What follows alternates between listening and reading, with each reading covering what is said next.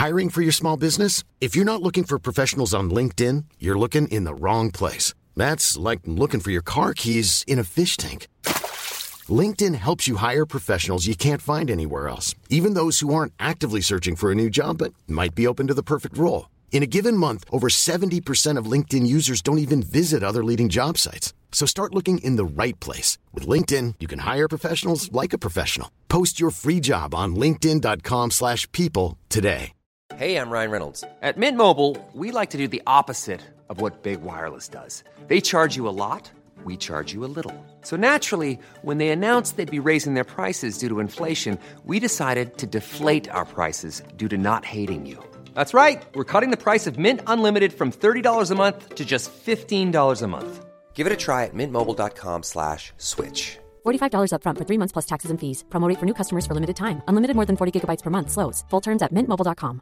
You should celebrate yourself every day. But some days you should celebrate with jewelry. Whether you want to commemorate an unforgettable moment or just bring some added sparkle to your collection, Blue Nile can offer you expert guidance and a wide assortment of jewelry of the highest quality at the best price. Go to BlueNile.com today and experience the ease and convenience of shopping Blue Nile, the original online jeweler since 1999. That's BlueNile.com. BlueNile.com. Hello and welcome to Clash of the Titles, the podcast that sees two movies with something in common go head to head to see which one does it better. And welcome to part 2 of this week's Clash. So on Monday we went back to 1989 for our first helping of cop-dog action in K9. And today it's the turn of Turner and Hooch to see if their awkward buddy cop antics can win this clash, and we can see which film is Doggy Don't and Doggy Do. That doesn't work. Also from 1989, it is, of course, Turner and Hooch. Scott Turner had finally found the girl of his dreams. Oh, God, a woman in my house. He finally had the perfect relationship. So you'll be staying another night? Oh, yes, of course! When something big happened to change it. Something called Hooch. Wait, whoa! No! You don't know much about dogs, do you? This is not my dog. Now he's being swept off his feet and dragged all over town. What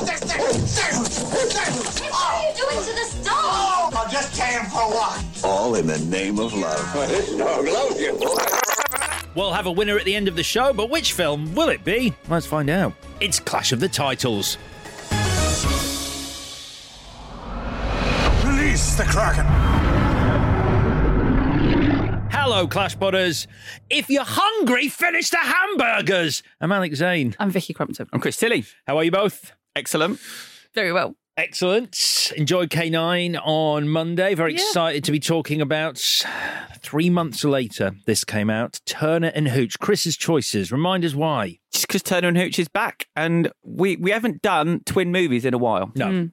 No, and this is something we talked about. The reason for the show was that we were going to start with a lot of very obvious twinning movies. We talked about this. We talked about Dante's Peak and Volcano. And this is the first time we've actually really done it. What, in a while? What was the first? What was the one that we did that was a really solid twin? Oh, I know. Armageddon and Deep Impact. That's a good one, yeah. Oh, Free Jack and Labyrinth.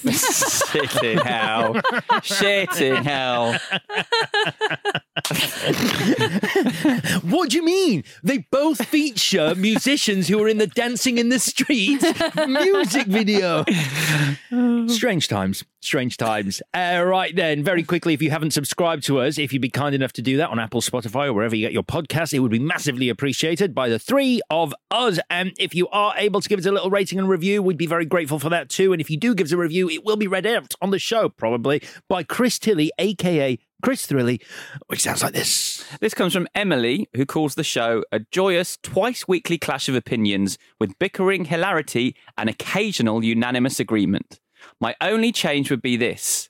Bring Simon into the studio. He sounds great. Oh, a dog-related review on the Dog Week.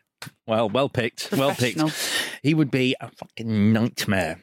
You've seen dogs in pubs. We've all seen dogs in pubs which settle at their owner's feet and just sort of just chill there. That's what Jasper used to do. Ugh, I'd love it, Jasper. I mean, Simon just comes into the pub and goes, so what happens now? And it's like, what happens now is we sit and drink and you shut the fuck up. And he's like, yeah, no, I want to do something as well. What are you drinking? It's like, you don't drink, Simon. He's like, well, are you going to buy me some crisps? It's like, fine, I'll buy you some crisps. And then he's like, I finished the crisps and it's that for 3 hours. And then if I leave him at home, he goes mental at home because he's like, why have I been left at home? I want us to come to the pub. It's like, there's just no winning. Sorry, that review brought up a lot. Yeah, sorry, Emily. I guess that ain't going to happen then. Do you know, I had a really nice grey carpet on my stairs. You've seen my stairs. Nice grey carpet. It is now missing the top 4 stairs of carpet from me going to the pub and Simon going, cool, go to the pub. I mean, definitely nothing will happen while you're there. Oh, shit. I accidentally ripped off another stair. He's doing them one at a time.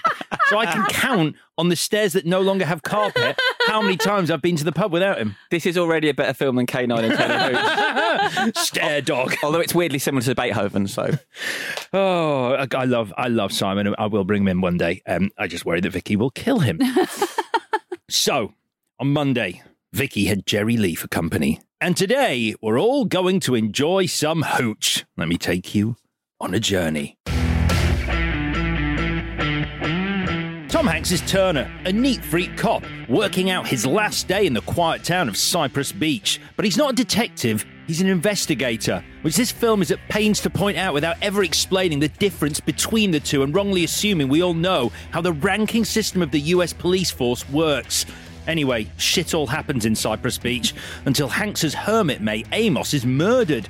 Attempting to hide his glee at having a real crime to solve, Hanks finds himself partnered with the only witness to the murder, a dog called Hooch. At which point, the plot takes a vacation, and we spend pretty much the entire midsection watching Turner's perfectly organised life turned upside down, which isn't as entertaining as everyone seems to think. Eventually, the plot wakes up and realises something really should happen, like a twist in who the real villain is.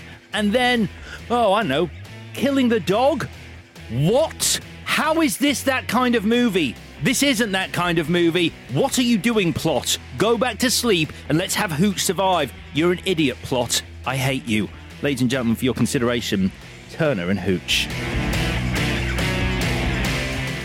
Very good. So it's going to be an interesting conversation about this movie. History's with it, first of all, though, Chris. I gave you mine on Monday. Yeah. I mean, similar to you, like I think we both said, we kind of watched them back to back. But I watched K9 on video, Turner and Hooch in the cinema. That's All right. your lot. That's fine. And I like K9 better at the time. Yeah, you did. I remember that because I'm just going to join in. I like K9 better at the time as well. K9 was the best film at the time. Great. In my opinion. But here we are with Turner and Hooch, which I remember exactly 2 scenes from. The montage at the start where Tom Hanks flosses his teeth. And this is the teenage me before I rewatched it. And the only other thing I remembered is how funny the dog looks running in slow motion. Yeah, And that's the only bit I remembered. Yeah, I've seen it once on VHS, never watched it again. I was probably about 10. Okay. Right, that'll do us then. Do you want to know a bit about the film? Yeah. There's really fuck all. There's one surprising thing that was like, wow. I couldn't believe it, yeah. What is it? I've got that. Do you not know? No. It's good. It's sad. It's weird, is what it is. If we're talking about the same thing. So Tom Hanks is the loveliest guy, TM. Yeah. He fell out with the original director of this movie in a big way, to the point that Tom Hanks had the original director of this movie kind of fired. Wow. And that original 13 days into the shoot. Oh, heck. So they'd done 2 weeks. Now, think of someone who you go, well, Tom Hanks is lovely. I mean, who else is lovely in Hollywood? Who else could you not imagine the loveliest man, TM, in Hollywood at the time ever having an issue with? Richard Attenborough. Close. I can give a clue here, because also I was thinking, well, maybe this is why it happened. So this director is an actor. And Tom Hanks, when he was very young, appeared on this bloke's sitcom and fought him. Tom Hanks have you ever seen this scene? Tom Hanks plays a karate playing guy and he fights that character. And why do you think that a fake fight in a TV sitcom would lead to him firing him years later? Something kicked off that day. So, yeah, this was one of the biggest sitcoms of the 1970s in America. Okay. Set in the 1950s. Monday, Happy Tuesday, Days. right? Oh, my God. No way. No, not him. The other one. Ron Howard. No. What? What's going on? It was the Fonz, Henry Winkler. No. No. Yes. Lovely man. No. Yeah, so I've got a few quotes about this. This was in 2019, I think, was the first time Henry Winkler actually addressed it. A caller called in on the Andy Cohen show, and Henry Winkler actually says, I was directing that movie for 13 days, and then I was called into producer Jeff Katzenberg's office, and he said, do you have everything with you? Go home. Wow. And Winkler says, when they sort of went, so what happened? And he followed that up with, I got along great with that dog. And he sort of followed that up with, I love the dog, and I got on with Hooch, not Turner. And that was the story. And Ron Howard, because a lot of people were like, is this some sort of weird, matey inside joke that they're doing? Is it a fake feud? But Ron Howard said it was disappointing. This is in 2020 in a Guardian interview. It was disappointing. I'm friends with both of them, and both felt compelled to come to me to talk about it. It was just one of those unfortunate things where they really had a working style that did not fit. I know it was painful for both of them, and I was able to lend an ear, if not offer any solutions. So, yeah, Henry Winkler, the Fonz and Tom Hanks did not get on. And last year he denied it. Not denied it, but he said, I don't have a feud with Tom Hanks. What everyone says and what is true are two different things. They're obviously friends now, or friendly, because this was a long time ago. But it's just strange and kind of sad. I don't want anyone to hurt the Fonz's feelings. No. Yeah. Love the Fonz. I wonder what, to be a fly on the wall on those 13 days, though, just to see Tom Hanks going, no, I'm nice. No, get off the fucking set. I've literally just won. No, I've been nominated for an Oscar. Yeah. But on the subject of them getting on now, Ron Howard does say, they've both been invited to my birthday parties. It's been a lot of years. Two men with a lot of water under the bridge. So maybe they are friends now. But stepping into the Fonz's shoes, Roger Spottiswoode directed Turner and Hooch. Had a bit of a run at this period. Turner and Hooch, all those movies that you sort of go, oh, okay, I remember that. Turner and Hooch, Air America, Stop or My Mum Will Shoot. Yeah. Tomorrow Never Dies, The Sixth Day. I actually met him in 2016 because he directed A Street Cat Named Bob. Oh, yeah. Are you in that? No. Of all the things I've done at premieres, which is tend to be hosting them, why would you assume that at this one I was like, no, I'm actually in this? Now and then I'll find out that you're in some weird film. We did find out something the other day. Yeah. Drinking some horror film. And I was like, when did that happen? Cannibals and Carpet Fitters. Yeah. Yeah, no, I was actually in A Street Cat Named Bob. I played the street. So, talking, as we were on Monday, about crazy amounts of money for a screenplay. The screenplay for this was sold, and I've made a real error here and just written down his surname. So, he's not Madonna, but something Chirac negotiated $1 million for this script. In the 1980 odd. 1980 odd. That makes me feel physically sick. $1 million. It was the highest paid ever for a screenplay by Touchstone Pictures at the time. Had they not seen fucking K9? Probably not at this point. No. But you are aware in Hollywood of other scripts floating around. Yeah. And maybe it was because they've got a K9 movie. We need something like that. They paid, what, $750 was it? Yeah. So let's go to $1 million. Yeah. I mean, I suppose if you think people love dogs, don't they? So even if they go and see one, they'll go and see the other. So you're not going to lose your shirt. So why not? Who knows? But did he get a screenplay credit? I see he's got a story credit. I think he did. I checked earlier. He got a screenplay credit. There's about 6 writers. There's a lot, isn't there? Yeah. Because the one that jumped out to me was the Beverly Hills Cop writer, Daniel Petrie. Yeah. If it had been him that had sold that story, I would get it more. Yeah, because I think, we're getting more of that. Yeah, but this bloke did like a Clint Eastwood western. It's quite strange. But it quotes him as sorting out the deal, not not Daniel Petrie. Yeah. But yeah, you mentioned this on Monday. It's nuts that you've got a Beverly Hills Cop writer on this, and yet of the two movies, we covered the Beverly Hills Cop version on Monday. This is a very, very different beast. No pun intended. Big hit, $71 million on a $13 million budget. Television series, which Chris talked about, is out now on Disney+. I haven't seen it. Chris has. He says it's all right. I tell you who's in it is Reginald VelJohnson. Oh, is he? Popped up in it, which was quite sweet. In the same role? Yeah. Wow. Yeah, because the main character played by Josh Peck is Tom Hanks' son, supposedly. Right. Tom Hanks, it's a weird setup. Tom Hanks, just before he dies, goes to a shelter, gets a dog that looks like Hooch and names the dog Hooch, right, and then dies and gives the dog to his son. And it's like, why would you want a dog that looks like your dead ex-dog and then name it the same as your ex-dead dog? Yeah. The weird thing is, Chris told me this whole setup at your birthday. Right. And I remember him saying that. And I went, oh my God, so Tom Hanks is in it in a cameo. He went, nope. So all of that happens off screen as well, which is nuts. I'll give you the name of very quickly, just the titles of the episodes. Diamonds Are Forever. Fur. In the Line of Fur. In the Line of Fur? In the Line of Fire. Oh, right. I'm thinking Duty, sorry. And the one that disturbed me, there's a whole episode that spoofs Die Hard where he ends up in a hotel in a vest and no shoes on, stopping terrorists, and that's called Good Day to Dog Hard. I don't think that's gone over to that country, that phrase dogging. So even if you take that out of the equation, still doesn't make any sense. The problem I have with stuff like that is when there has been an exchange of money to someone to come up with that title. It's not even the worst one. I wasn't going to say this one, but one of them's called Road to Smeldorado. Okay. I don't mind that. That's all right. I'm not. It's just like to flip out Die and go dog. It's like, yeah. Hollywood, man. Right then, shall we go through this film unless there's any more for any more? No. That's it. That's all I had. Right. First section, meet Turner. So we meet Tom Hanks as Turner, a neat freak. I told you that this is the setup I remembered as a kid, and I do think it's really good. I think it's a really efficient way of setting Tom Hanks up very quickly in the fact that he flosses a lot of floss. Uses a saucer with tea. He cleans the entire fridge when he spills something. I've cleaned my fridge once, I think, in about 5 years. Do you clean your fridge? No. You know the bit where the salad drawer is, and that gets quite disgusting. I occasionally wipe that, and then I think, that fridge looks so clean, and that's all I ever do.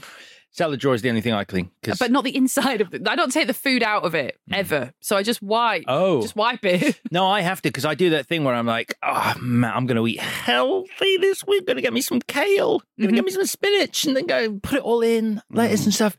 And then, like... just watch it. Rots. It just rots. Just sinks down. And then I'm like, you go to pick up a cucumber. You're like, what the hell is this slime? This slime? That's disgusting. So, yeah, I will clean a salad drawer. So it has a great payoff as well, this whole gag at the end, that he does the whole thing before he goes to bed. Yes. What a payoff. It's great. Is that... He's ill. Yeah. He's ill. Yeah, he never really says that, though. I think he uses the word compulsive once, but he never talks about it as being a medical condition. No, he never says, I feel that this will happen unless I do this, which is in the mix there, isn't it? Yeah, but he is... he just likes what he likes. So I'm going to because the film does, I'm just going to refer to him as a neat freak. Yeah, sure. That's what I've got written down. That's fine, yeah. Excellent. So it's good that it does all this work, setting up Turner's character, because that is his only trait. He has nothing else in this movie. He kind of has this idea that he's a bit bored in the small town and wants some excitement. It's not really explored that much. So really his one thing, and every conversation he has and every action he chooses to do is based around the fact that he's quite neat. Yeah. He's quite neat. We meet his replacement very quickly. You just mentioned him, Reginald VelJohnson, as Sutton, because Turner is leaving his job as an investigator, which he points out. Reginald VelJohnson, Sutton, goes, yeah, I'm a detective. And he goes, well, he's an investigator. Yeah. Because what is that? I know, you are right in your introduction. Like, when the sheriffs turn up and they're the baddies, or the guys from the sheriff's office, it's like, it is a shame we do not understand the inner workings of the ranking system, because I think that would help at this point. Because we're like, what? And also, they've got this sort of one-upmanship, and it's like, you want to investigate this thing to what? Is that not a bit disrespectful? Like, let the actual police officer, if that's what he even is, like, let the police do it. And that's it. You don't know. You're like, he's got a badge, and he's sort of like, have you ever investigated a crime scene before? It's it's an added layer of confusion that makes you go. Although they do get credits, the writers, for I do love it when the real theme of the film is on page 3, but you don't really notice it. So David Sutton says to him, when are you going to learn to relax? And that's what the film's about. It's not about sea drugs or fish money. Fish money, yeah. Well, ice money. Ice money, yeah. He basically, fish ice. I mean, we talked about it on Monday with K9. So police work in that, he finds the slip in the glove box of the car, and that takes him to the car dealership where the drugs are. Can you tell me how Tom Hanks works out that the money is in ice? Plastic bags? No. No. Doesn't work. There's no explanation in the film for how he goes, and I know how you're transporting it. Smash, smash, smash. Ice goes everywhere. Not in it. No. So K9, actually, better written film at this point. But yeah, you're right. Reginald VelJohnson does say he needs to relax, but he specifically says how? How does he need to relax? Can't remember. Get laid. Get laid, yeah. Oh, does he? That is his... Yeah. Oh, okay. I But thought- he does, though. Okay, so that's cool. Yeah. Oh, great. But that is his mission for the movie. Like you say, the statement is set out Yeah. in that conversation. Tom Hanks has to get laid. Yes. And he does. And he does, yeah. So, we've met Turner. Let's meet Hooch. Great intro for Hooch. I hate this dog. Sorry, can I just admit that now? I'm terrified I mean, no of one's it. going to be that surprised, Vicky. Really? Sometimes you don't even have to vocalise it. People will Really? just know you're going to hate the animal. But I like Jerry Lee. You did like Jerry Lee. I do like Jerry Lee. Kept getting his name wrong. And I like Simon a bit. Do you? And a little bit. Wow. He's bigger than he should be, Right. frankly.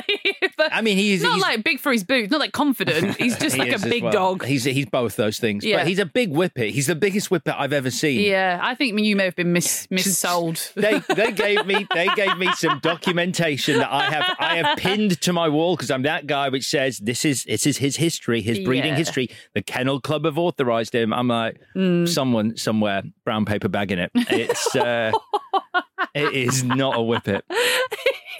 It's just a giant. Because I just can't have the same conversation with everyone when they're like, oh, I'm like, that's That whippet, is it? Yeah. Because he like whippets play together. So I'll meet people and they're like, I'm like, oh, I love your whippet. Yeah, Simon's a whippet too. And they're like, I mean, what? Keep that dog away from mine. That's a shame for you. So Simon the Whippet can't play with you, the Whippets. He can play with them. It's just he's sort of like. I feel bad now. He's the big kid who like just doesn't know his own strength. He's like you. He's weirdly oversized. He's like Lenny of Mice and Men. Just thinking that. Oh. But anyway, this dog, I just can't. There's too much spit, and the spit, even if I'm not like revolted by it, the repetition of that joke is too much. But it's just the face of a dog I could never learn to love ever, principally because of the spit, but also because it looks like a murderous beast. But I just can't get with that dog. And even though it drinks beer, which is really funny and cute and whatever. And whiskey. And whiskey. It's a scary, mean, dirty-looking dog. Poor Beasley. I know. Poor Beasley. He had a better life after the movie than poor Jerry Lee did, Rando. But Well, this is the weird thing. You read around it and they claim that he was a puppy when he made this film. What? That's terrifying if that's was. true. So he's a French Mastiff, a.k.a. a Dog de Bordeaux. Right. I want to sound fancy. Which If is you what want it to is. sound French? The French always sound fancy. A dog of Bordeaux. A dog of Bordeaux, yeah. Okay. But if you say duh, it's, yeah. that changes You everything. do sound educated when you do that. I mean, I will quickly mention, we were talking about Henry Winkler earlier, which feels like a fitting moment. There is a moment early on when they're in the car and Sutton, VelJohnson, is eating a muffin. And it's the moment that I think this movie jumps the shark, which is where Tom Hanks uses the dustbuster on him. Oh, a little bit, yeah. I know I what you was mean. just like, it takes you out of the movie because it's like no one would do that. Not even, like, I understand he's a neat freak. Yeah. But that's played for a laugh. That's played for a gag in a movie that isn't, at that point, really sort of... Funny. He's going for a more, let's call it a naturalistic Sure. approach to comedy. Fair enough. So Hooch is running in slow motion. Done. Why are they playing the 2001 music? I thought you could tell me. No. It makes no sense. The Jaws thing does make sense. Does. Play the Jaws music here. But you could play it here, yeah. That would work. Because, That's what yeah, I've had that written. It's something like is coming to get you. Like, 2001, that's not what 2001 I honestly thought you were is. going to say, oh, well, actually, the music was originally written for something, but then was shelved in favour of this. No, space music. It's got Space the, music. It's the muffin flying through the air as someone's gone, oh, but if you do it in slow motion, it looked like a spaceship. Maybe that's it. Is that it? yeah. Is that it? That's the only connection. Yeah, They yeah. focus on the muffin. It's like, Wow. Okay. Yeah, circular spaceships in 2001, but yeah, it doesn't. There's better music they could have done here, or just some, rocky punky song of this dog coming to bite his neck. Or a spaghetti western, or anything. Bad to the bone. No. You know, job done. yeah, that would work. It would work better there in this than it does at the start of Terminator 2. So yeah, I'm up for that. Talk about a missed opportunity. We meet Amos, and he starts talking to Turner about the seafood factory, and he goes, there's something going on over there With the ice. But he-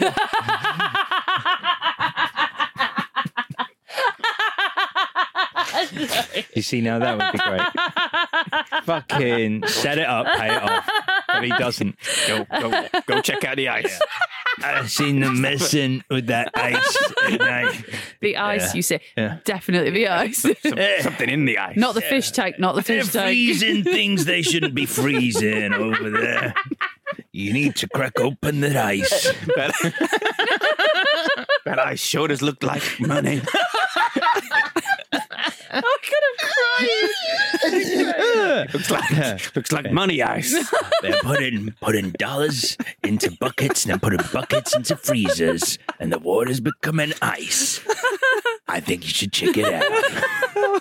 I need to wipe my eyes with my mouth. Sadly, none of that happens, nor does he go, there's something fishy going on over there. Oh, that's Which true. would be great, because then Tom Hanks could have a funny line where he goes, well, yeah, Amos. It's a fish factory. Exactly. But none of that. He just says something's going on over there. Some money is found by some kids in sort of unnecessary scene. Yeah. Do they get the money in the end? I know, it's just left there hanging, isn't it? I assume they do. Where's the payoff? You know what one of those kids should have said? Oh, we found this money in a block of ice. Someone...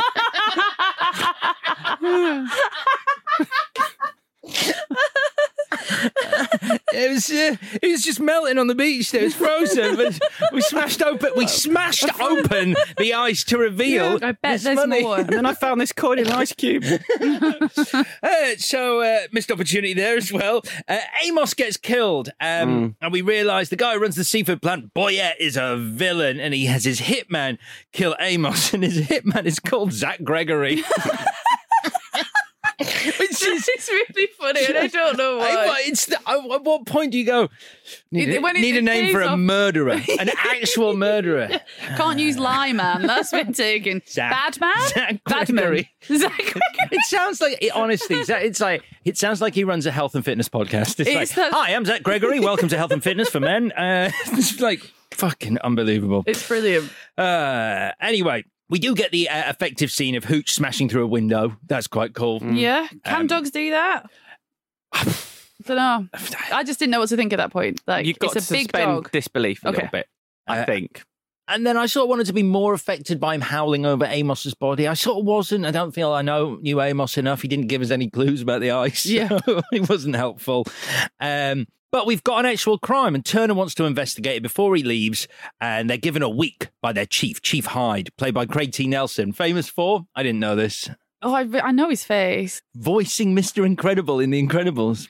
No. Yeah, that's Mr. Incredible. Really? That's the chief. I Yeah, quite the chief. fancy Mr. Incredible. I do too. Wait, That's weird, isn't it? the cartoon or the actor who plays him, Craig T. Nelson? The cartoon, which is weirder. That is weirder, yeah. Do you not agree? I can't actually argue with you because the Cadbury's Caramel Bunny was a real thing for me. Yeah, it's really weird. When I do, yeah. I realise it's a cartoon rabbit, but No, I was you know. into her. Okay, for you.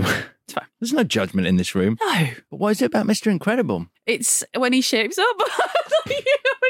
You love a makeover montage that much. But I just like finding a man, regaining his power, which is what I like about... We are talking about the same thing, aren't we? We are. I think so. The dad in The Incredibles. Yeah, the cartoon The Incredibles, yeah. yeah. And he's washed up, and then he gets the job, he gets the assignment, and then he regains his strength and power, finds purpose in the world again. Yeah. I like what I like a broken man. I've told you that before. And I like it when they get fixed. And you like the journey he goes on, or physically what he looks like at the end of it? Both, right? I've always thought, if I ever started talking about the Cadbury's Caramel Bunny, mine would be the weirdest thing in the room. Always thought that. At least Mr. Incredible is a man. Yeah. What, in your imagination, what are you doing with that rabbit? Not again. Not again. Save it for the live show. Interspecies sex is no longer allowed to be discussed in this room. Consider this. This is a warm up for September the 4th. We're just finding the level, finding the line, and walking up to it. And then on September the 4th, we'll be walking right over the fucker. Right then. So he's got a week to fix this, which is a sort of ticking clock, but then Not really. isn't because it's never referenced again. No, it's not so much that. You are right, but the stakes are the wrong way around because he's already got his job. He's already out of there. So it's In 3 not days. like if you don't solve this, you don't get that new job. Right. You're already out of here. So then it becomes this like, I want to prove myself, but you don't need to prove yourself because you've got another job. So what is the point of you taking this murder on? I just thought it was like he felt like Amos was his friend, so it was his last thing to do before he has to leave town for this That's other a good job. thought. It just doesn't feel like that, I don't think. In the movie itself, it feels like he wants it because he wants to prove he's a good investigator. Yeah. And he doesn't look upset enough when he's standing over poor Amos for that to be like an emotional beat. Yeah. He looks a little bit like, murder. And this is pretty much the last time we'll deal with the plot for about 45, holy shit, 45 minutes. The plot now it goes MIA. And the film goes, right, so you know this bit we've just got you invested in?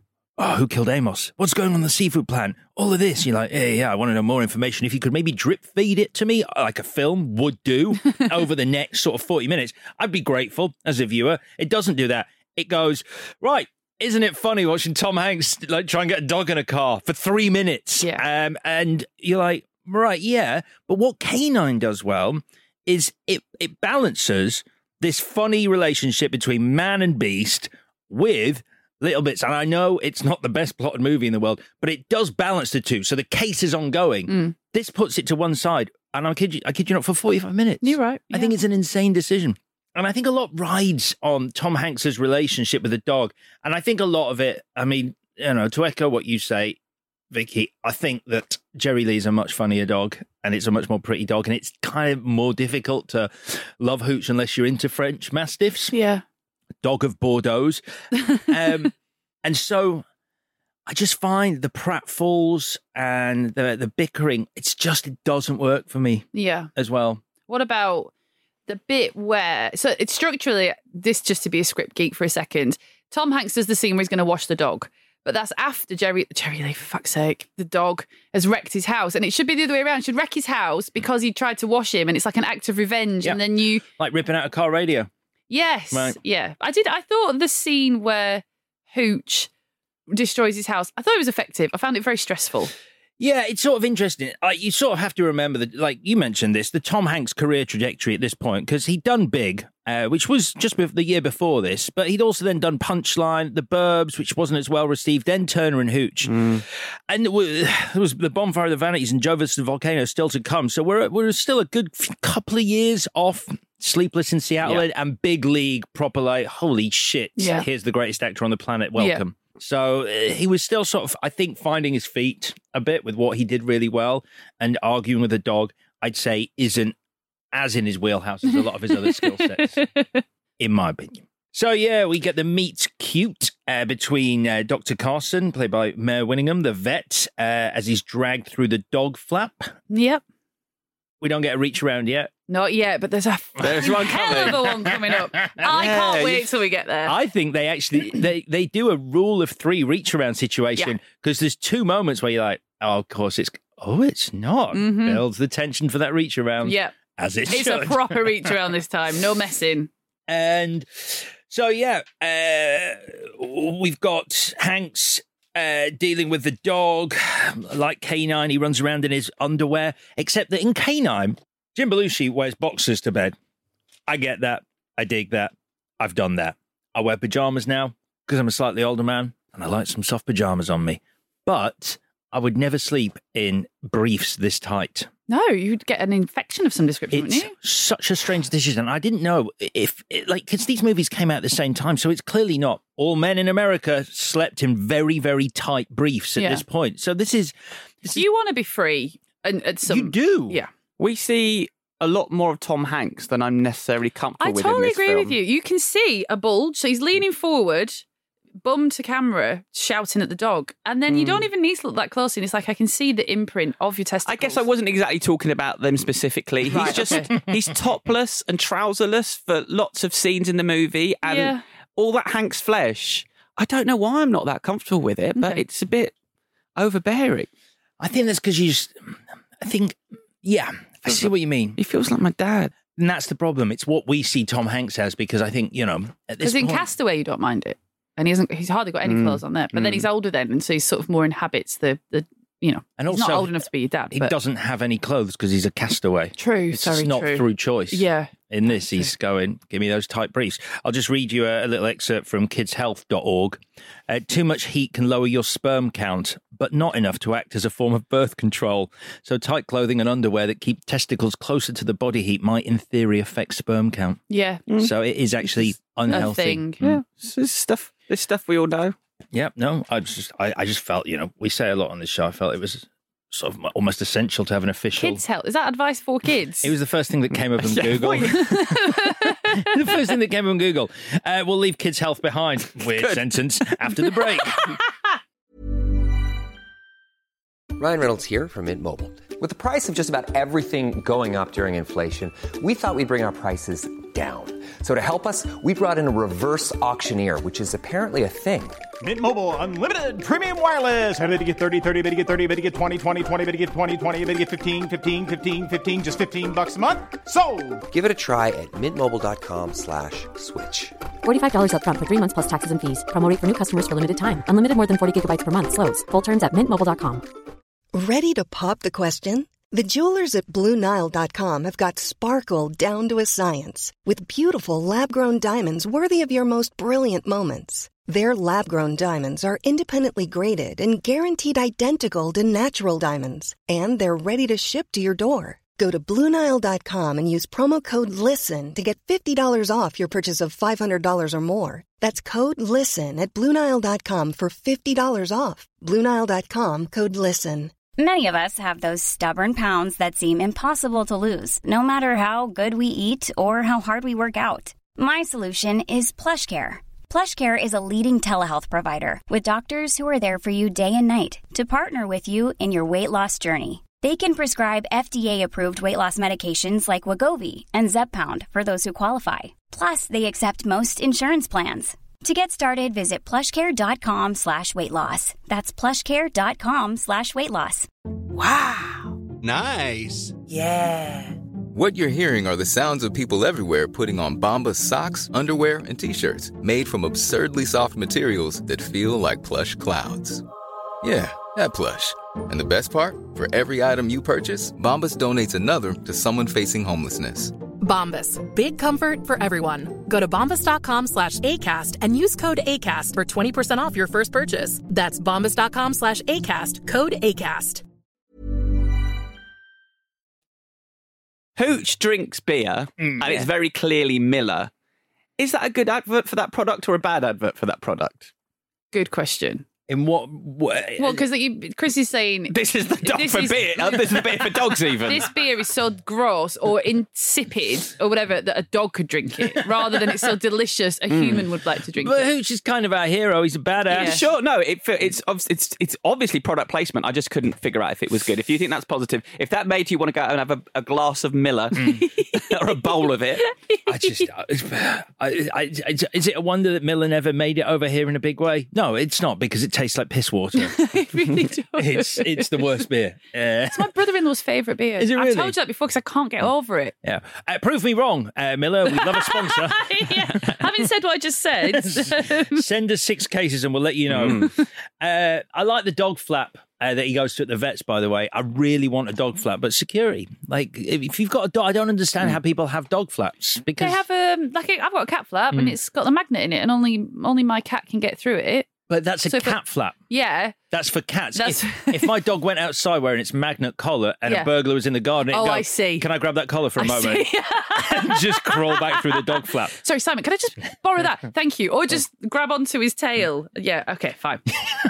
Like, not ask permission, but like when he's going through, just ride him through. Yeah, it would be so useful because he wakes, not me, but Nettie up every night to go for a wee in the middle of the night. Because he drinks a pint of water before bed on purpose. Why does he only wake Nettie up? Because I wear wax earplugs. Oh, yeah. I forgot about that. Yeah, I'm so enclosed in a little bubble. But then it's her own fault. It sounds bad. It's her own fault. At night, she got into this habit where she left a pint of water on the floor and he started drinking it next to the bed that was meant for her. And now, if he doesn't get his pint of water next to the bed, so she gives him water. And so I'm like, yeah, he's a monster. If Caesar Milan came round to our house, he'd be like, "What the fuck are you people doing?" Right then. So, Hooch gets pissed and trashes the place. Very funny. It's a good scene that K9 doesn't do, which Tom Hanks does very well, which any dog owner will know when he's at the supermarket. It rings up on the checkout for about $100 on dog food, and he's like, this is for a dog. I'm not going to eat this. Unbelievable how much dog food costs. So the murder plot at this stage is still missing in action. Instead, we get our first potential reach-around moment. Is it the paint? Or is it's the painting moment, yeah. It's really good. I think these two are super cute, by the way. Like I know the plot has gone missing, but I think these two make up for it a bit for me because I thought it's hokey as all hell, but because it's Tom Hanks and because she's so good also, absolutely fine. Like, I'm into it. Apart from the bit where they've done the painting and they're on the step and they're a bit like, oh, are you going to go? You're not going to go? And he's like, you've got paint all over you. And she really doesn't. She really doesn't. Like, she should be covered in paint so he can reach forward and brush the paint off her. She's spotless. It makes no sense. Yeah. What did you think about the bit where he says, I usually arrest guys my age for hanging around the Dairy Queen?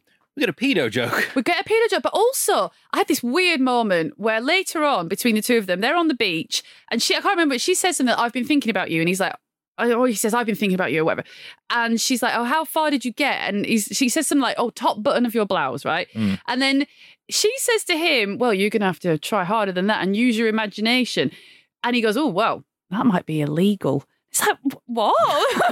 What? Like, we were just doing a little bit of cheeky, like, you should imagine full sex. But instead, why is it illegal? Well, why is that not part of a brilliant plot where the thought police exist in Cypress Beach and manage people's erotic thoughts? I'd take any plot right now. Any plot. It doesn't fit for his character. He's this like nice dude. He's like, I did actually, right, with permission, I did think it through fully and I got past your blouse and then into illegality. I'd like to know what that was. I imaginarily called your father and said, is this allowed? It's again, though, we just get Hanks hammering home the same character trait that he's been given. He can't be with her because he's selfish. He's a selfish, compulsive bastard. Yeah. And you're like, all right. Yeah. It feels that you should get over that. And, you know, anyway, the plot is still missing in action at this point until 55 minutes in, it comes back to tell us a twist so obviously that it ruins it for the end of the movie when the police chief goes, well, Boyette is my best friend, so I'll definitely speak to him about this. In fact, I'll let him know you guys are coming down to his factory to do a search. And you're like, oh, that's ruined that bit. Did you think that was obvious, or is it just me? Yeah, partly because you kind of, by the end of the 80s, you expect the police chief to potentially be in on it, especially if he's played by someone like Craig T. Nelson. Yeah. Who's kind of recognisable, kind of makes a good villain, and... Yeah, I mean, yes, he's clearly playing the villain. That's what I wrote down at that point. But also, he's got that weird thing where Hooch recognises the murderer taking photographs at a wedding. Yeah. Opposite the police station. By chance. It's like, what? Yeah, you can't do that. And I guess it's a small town, so the one wedding they have every year will be full of all the criminals, maybe. But it's so weird because they haven't spent any time on the plot. Either Tom Hanks or Reginald VelJohnson says to the dog, well, you've just identified the murderer. And it's like, you've run after someone. It could be a number of things. Like, you need a little bit of a token, like you retrieve the red sweater or whatever that ties this person to this crime scene. And why is a cold-blooded killer also a wedding photographer? Because he's Zach Gregory, wedding photographer. Zach Gregory. And paid hitman.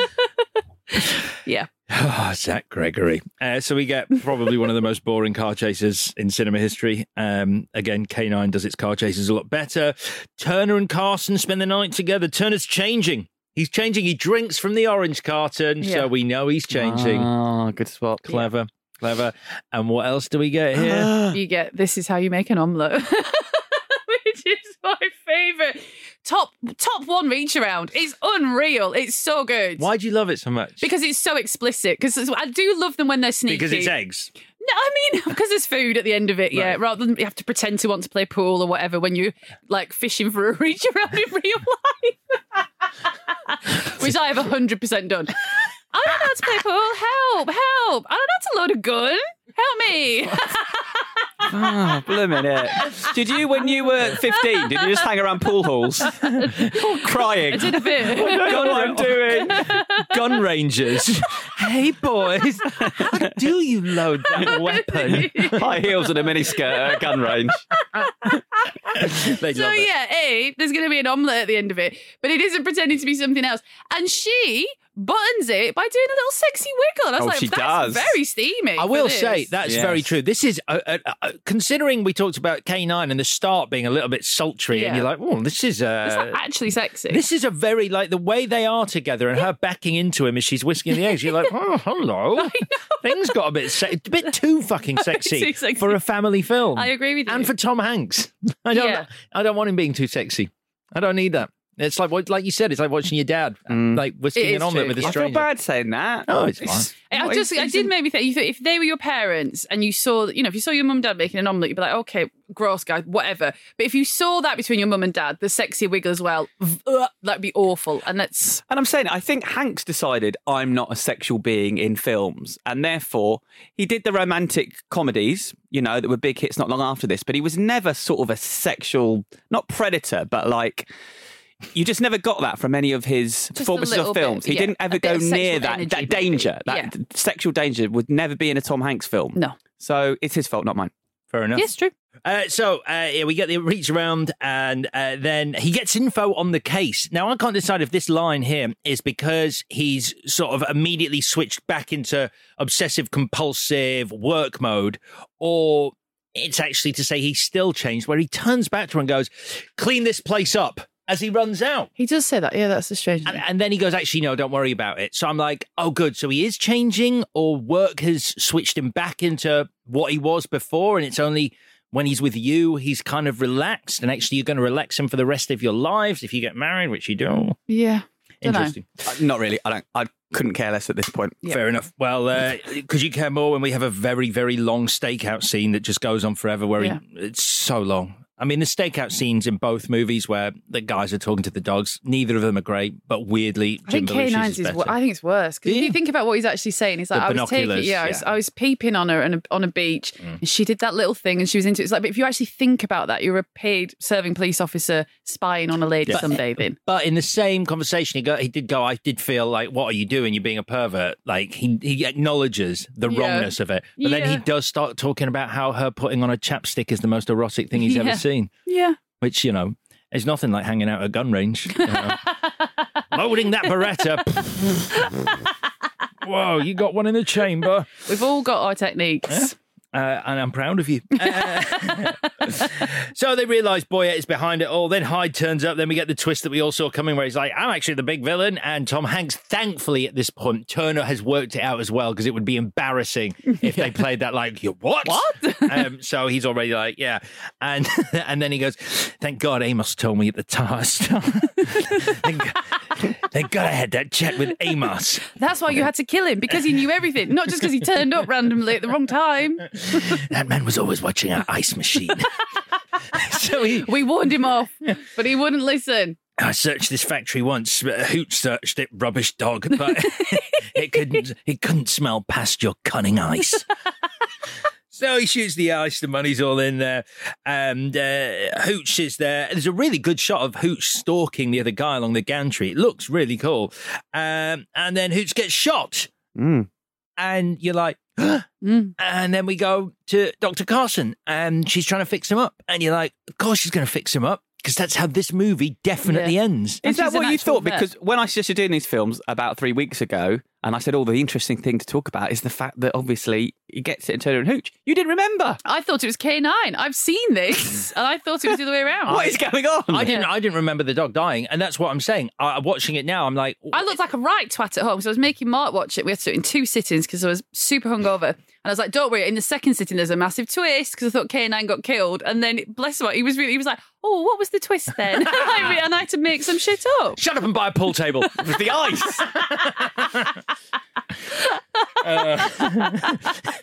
Have you ever fired a gun? You should buy one. Right. I would say this is the most famous thing about Turner and Hooch. Alex, how did it happen? So, how did what happen? How did they end up with this ending? I don't know. You tell me. Oh. I actually don't know. I assumed that it was because K9 had done it the other way. Well, they shot it and they tested it and it tested okay, but it was Jeff Katzenberg, the head of the studio, who said, should we do a version where he lives just to see how that tests? And Spottiswoode, who had obviously come onto this late, he didn't have a huge amount of control over what was happening. It was already in motion. And so he'd just gone along with what they decided. But he said, yeah, let's try it out. So they shot another scene where Hooch doesn't die. And they tested it with two audiences at the same time. And apparently the version where he dies was ever so slightly more popular than the version where he lives. But it was so minimal, Katzenberg said, this makes so little difference. You guys do what you want to do. Get together with the writers and the producers. You go whichever direction you think is the right direction. And Spottiswoode said, we spoke to each other and we felt like the real ending was the one where he dies, the one the writers had originally come up with, the one we'd shot originally. And so that's why we end up with this weird ending. But he said it then when he was in England a few months later, and he just couldn't believe the reaction of people. People were livid with him. I am. I just don't understand it. I don't know. I mean, that's interesting. And I didn't know any of that. So thank you for doing that bit of research on my behalf. But I didn't know that. And I don't know what conversations they must have had where they thought this is an effective ending, other than probably the writers going, it's so different. We haven't seen that before. Yeah. And like without thinking about the effect it would have on people, I wonder if we like dogs more here in the UK than they do in the US, because it's an insane ending. And I'll tell you for why, because the weird thing it does, apart from linger on Hooch's face, like he's going to open his eyes and everything's going to be okay. And apart from leading you down that path and then cutting to however long later, and they've got married. Dr. Carson and Turner have got married, and she's on the phone. She's like, he's smashing the place up. And it's literally going, oh, okay. Well, that's weird that you didn't show him waking up, but he must have survived. You've done it off screen. Yeah. That's wonderful. And so you're like, oh, we're going to see Hooch again. And then we go back, and it's not Hooch. It's a puppy. And it's like, the puppy of a dog that's died is not the same as the dog that's died. That's true. But I didn't think, as a non-dog owner, I always wondered, I know people love their dogs and it's a very special relationship, but I know that when they pass, a lot of dog owners feel guilty about getting another dog because it was such a special relationship, but they do ultimately get another dog, I think. Yeah, no, I agree. I'm not saying he's not allowed to own another dog. Yeah, but to me, I was like, oh yeah, that's you're not being cold. It's just the way dog owners do it. Like you just get a replacement dog. But it's Hooch's kid, isn't it? It is Hooch's kid. It's just that I think the way the film sets it up is like you think it's going to be Hooch, and then it's not Hooch, and you're supposed to go, but that's fine because it's Hooch's kid, and that's okay. And it's not. You sort of, I think all the attachment that you've built up as the audience, you're like, it's a new character in the movie. And you're like, I don't know this dog. It might be a shit. I wonder if they kept it because maybe Spottiswoode was the first director to realise something that lots of directors since realised, and that there's no one better at crying on screen than Tom Hanks, and there's no one better at cry talking. It's so emotional when he does it. And then I was thinking, I think he does it in Philadelphia, Saving Private Ryan, The Terminal, Big, Castaway, Captain Phillips. I think he does it in News of the World. Like, does there's it so in many. Forrest Gump when he says, yeah, Forrest Gump. Is he smart? I'm sorry, I'm saying it. So Big was the year before, and when he cries in Big when he's lonely. It's like he is just brilliant at that. And so I wonder if they're like, we've captured a little bit of lightning in a bottle here. Yeah. And then Hooch wakes up and he stops crying. That's great. I'm totally down with that. Don't undermine. I just, Tom Hanks. it doesn't have the. I think you can have Tom Hanks cry, and then I think Hooch should wake up. It really pissed me off, this ending. I don't think it sits right with the rest of the film. It would have been mad though if that had happened, like you've just described, as in the ending of K9. Wouldn't it? It would be mad if they both had exactly the same beat. Which is why I do think there might be an argument in there for going, we have to do something different. Yeah. Any more for any more? No. Right then, let's do the bits. Vicky, best scene. I like it when Tom Hanks bites the dog. I didn't know you could wrestle with dogs like that. If you tell me you wrestle with Simon, good luck to you, frankly, because he's bigger than you. But it's the spindly limbs. He's got quite a reach on him. I bet he does. So on that theme, my actual favourite scene is that's how you make an omelette. Because the one without the dog in it. Of course, the one without the dog in it. Yeah. I love a reach around on film. And there it is. Quote marks reach around, not an actual reach around. That's something else. Is it? Sorry. Do you know how much we've talked about reach arounds on this show that you do not need to explain that it's not that kind of reach around, Chris? Well, I hope so. We have. I hope so. We've crossed that. You said that you didn't think that Hanks acted too well opposite Hooch, but I think the moment where Turner realises that Hooch is playing up because he misses Amos and he's struggling in a new home, and then they bond over a towel. I think it's some really good acting from both Tom Hanks and Beasley, and it's sort of the emotional heart of the film, if not the story. So, yeah, I think that's really effective. My best scene is, you need to check out the ice. Remember that it's when Hooch runs in slow motion. That's honestly. Is that because it happens? They play that bit of footage 3 times in the film, and then over the credits. Yes. Yep. That is it. But I like the bit where his jowls flap and his eyes go devil, and then back down to normal. Devil, back down to normal. Devil. I like that bit. That's very good. MVW, Chris. Again, I'm disagreeing with my colleagues here, but I think Beasley has much more personality than Rando, and so I'm going to give it to Hoochie Boy. Okay. I think he's quite a likeable dog. And there's a point about an hour in the film where I was like, I knew what was coming, and I nearly said out loud, I really hope something bad doesn't happen to him. Oh, I think you're going to get a dog. Oh, I'd like to have a dog. Oh, you should get one. I miss You've got Jasper. a garden, haven't you? It's quite hard work having a dog. Well, yeah. Was Jasper your dog? No, it was my ex-girlfriend. The jealous dog. Golden Retriever. Oh, lovely dogs. Beautiful dog. Really nice dogs, yeah. Victoria, thinking of getting a dog? No, I can't get a dog. Oh, really? Why? Well, I've got 3 children and a cat, and I can't be fucking bothered. I mean, put the effort in. No. My MVW, thanks for asking, Alex, is either the woman whose job it actually is to catch dogs and then says, that dog's nuts, we're going to shoot him, which is a really funny moment, I think. You have one job, but no, it's actually Tom Hanks. Because I don't like the dog, so it's got to be Tom Hanks. Yeah, I'm a bit stuck on this one. I sort of wrote down Hooch because, you know... You prefer dogs to people. Kind of, You do. Yeah, so, yeah. I mean, of the 2, he's not my favourite dog, but within the confines of this movie... Of these 2 dogs, I think my favourite dog is Beethoven. I've never seen any of the Beethoven movies. Oh, they're which, really good. considering there's so many, I count as an achievement. Yeah. Like, I've never even caught one on Channel 5. That's amazing. Because I'm pretty sure they had like all of them in license for about 10 years and just every Sunday one of them was on. Yeah. Beethoven 1 is really good. Is that called Beethoven's Fifth? Or is that the fifth one? No, that's the 5th one. Okay, right. But do you think they took it to 5 just for that joke? That, yeah. No, because the second one was called Beethoven's Second. Right. But his 5th is the famous one, right? Yeah, but he also had done it doesn't matter. We're not doing Beethoven We're today. out of our comfort zone. So what would you change, Victoria? So I said it before, but I can't think of anything else. So unless Tom Hanks solves this case, he doesn't get his new job. So everything he does, he hates that dog, because of you, dog, I'm far away from the thing I had before you turned up, right? And then with the vet, Emily, helping him, that takes him further away from her. Yeah, so as they're growing closer, he's getting further away from her because she helps him relax, and then he pieces something together in the case. After they've had the omelette sex thing, he relaxes and then he's like, yolks. Don't ever say omelette sex again. I'm sorry. Like I said, I've got a high bar, but I wouldn't. That's disgusting. Imagine how quickly it would cool. What are you using it for? Why is it in the bedroom? Come on. For an easy snack. Are you eating and making love at the same time? Yeah, do you not do that? No, because I'm not an episode of Seinfeld. Omelette isn't sexy food either. That is true. You don't have to chew that much, though. I mean, you can... Get them to it. Come on, let's get out of here. Come on. Just turn your head away for a second. Bang, I'm back. Do they know you're eating, or are you just scooping it out of your bedside table? Have you got a drawer of omelette? I will not be accused of having no stamina. I need that protein. I'm going to keep going. Anyway, so what I mean is, if you keep the dog and solve the case, or your life is over. Not keep the dog and solve the case to prove yourself when you don't have to. That's what I mean. That's the change. Right. Okay, Chris? I'm guessing we've got the same one. Which is?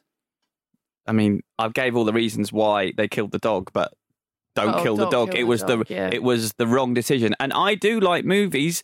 I tend to prefer the films with the sadder ending, but not in this one. This is the wrong movie to have that ending at the end. You put that ending at the end of The Wicker Man or Don't Look Now or Marley and Me. Have Marley and Me. I wanted to talk about Marley and Me, but I was worried it would be a spoiler. But I believe that's one where it works, having that ending. I've never seen it. But yes, don't fucking kill Hooch. You've set him up ripping out a man's neck twice in this film. Have him rip out Craig T. Nelson's neck. That's the ending I want. That's a good point, yeah. Yeah, because also it's a bit dubious how Hanks is going to get out of that, because he kills, like, Boyette gets killed with a shotgun, then Hanks takes the shotgun and kills Hyde, and you're like, so everyone's dead and you're holding the shotgun. This doesn't look good for you. He becomes chief of police because he killed the previous chief of police, which is I'm not sure how that's supposed to happen. Yeah, it's not actually like a feudal or a royal system. Alex, what's your change? Don't kill the fucking dog. Yeah. Yeah, I mean, but also don't have a film that takes 40 minutes out to become a romantic comedy / buddy movie with absolutely no plot. It's a police story at its heart. It's a case, and you can't take that much time out of a case and expect people to be invested in it. So that's my other answer. Shall we do the verdicts? Yes, let us do the verdicts.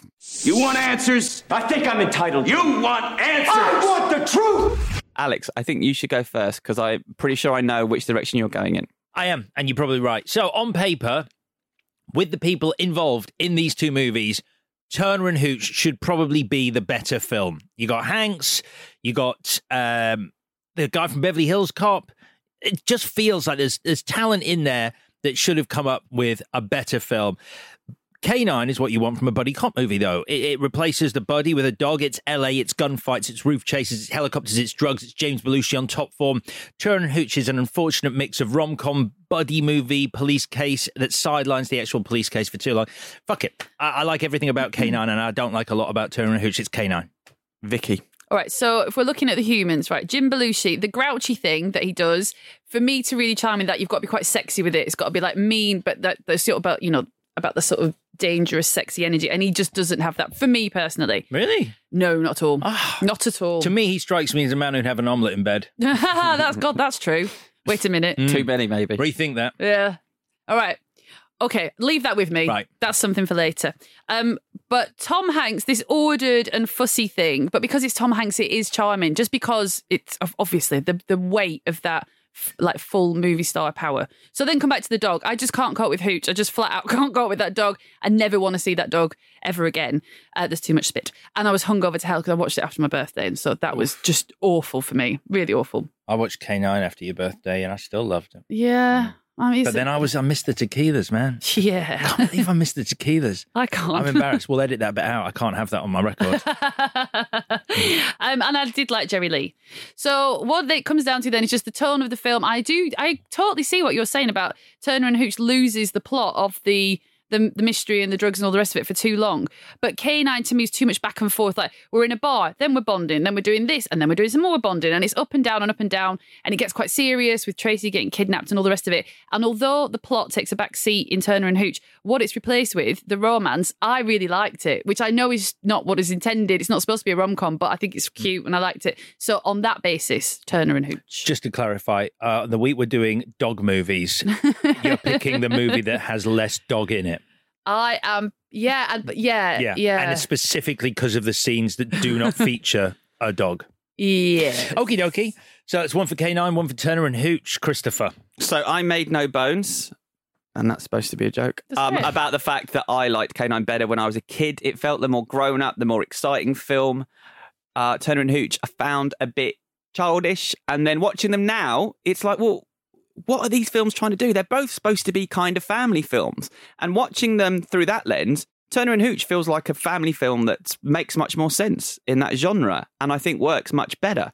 And so I was coming in to pick Turner and Hooch, but I've got so annoyed today thinking about that dog dying and what a bad call it was.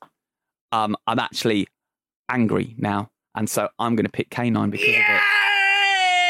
Oh, that makes me so happy. I really thought that was going to be one of those weeks where I sit here and sulk, and being in the pub with you guys is really awful because I'm like, how is it that the movie I loved didn't win? But well done, Chris. I think that is the right call. I think it's the better movie for the reason that you said. You do not kill the dog at the end of Turner and Hooch. And you could have had a sequel. You could have had a blooming sequel. Hanks would have buggered off, but Reginald VelJohnson could have been. Fine with that. I think I'd rather see him partner with a dog. Sorry. Oh, I don't know if I've made the right decision. You've made the right decision. Okay. It's too late. You can't go back. No changes, no returns. That is the winner this week, K9. Congratulations, Jim Belushi and the late, great Jerry Lee. Died on the job. Not that job. So... It's been a long time. We can laugh about it now. We can't. It's very sad. So, very quickly before we say goodbye, we have a live show coming up. You still have time to get tickets. In 2 days. Is it really? So, yeah. If you haven't got a ticket, much time. act fast. Let me just check the train timetable. There are trains available if you're coming from out of London. It would be fantastic for you to be there. Tickets are flying off the virtual shelves. Doesn't work. You don't even keep tickets on shelves, but they are. And so we'd love you to come down. We're talking Howard the Duck versus Teenage Mutant Ninja Turtles, regardless of your opinion of those films. It's going to be a fun show. There's going to be music. Maybe. He's still not convinced. There's going to be costumes. If you dress up, you may be in... You might get a broken DVD. It's not a broken DVD. Yeah, but it might be. It's a broken Blu-ray. So there's that on the cards. That could be you. Come down. Come down and we're going for drinks afterwards. That'll be fun. Right, there you go. That's the big sell on the live show. Tickets are available on the London Podcast Festival website, and you can also find out all the details on our Twitter at ClashPod. Right, let's look ahead to next week. Victoria, these are your movies. Yeah. You gave us a clue. Yes. Which you love. Yes. One more time. We do not negotiate with terrorists. All right. Sorry. It is good though, isn't it? Great. Yeah. Okay, so that means that you, Alex, are watching Executive Decision. Love it. And Chris, you're watching Air Force One. Yes! Bring it on. Oh, good choices. I love it. So that is your homework for next week. Air Force One versus Executive Decision. I don't suppose you had a look at where they were available? Oh, well, I watched Air Force One last night. That was on Amazon. Great. I believe Air Force One's also on Disney+. It is, yeah. Yep. Executive Decision is also Amazon. Great. Maybe some other places, but definitely Amazon. I mean, we can stub this bit down. You can just type it into Google and it tells you every streaming service they're on. Why are you asking me? Yeah. Because me and Chris do that bit, so I thought... Oh, right, okay. I didn't want to... I never do. Well, I do check, but... Yeah, okay. Great stuff. Big ending. If you haven't already, please do subscribe to us on Apple, Spotify, or wherever you get your pods. Follow us on Twitter and Instagram at ClashPod. See you later. Thanks for listening. If you're coming to the live show, see you there. If not, we'll be back on Monday talking... Which came out first? Oh, of the films I just said? Yeah. Executive Decision. We'll be talking Executive Decision. Bye-bye. This was a Stack production and part of the Acast Creative Network.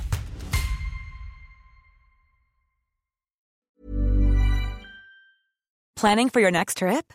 Elevate your travel style with Quince. Quince has all the jet-setting essentials you'll want for your next getaway, like European linen, premium luggage options, buttery soft Italian leather bags, and so much more. And is all priced at 50 to 80% less than similar brands.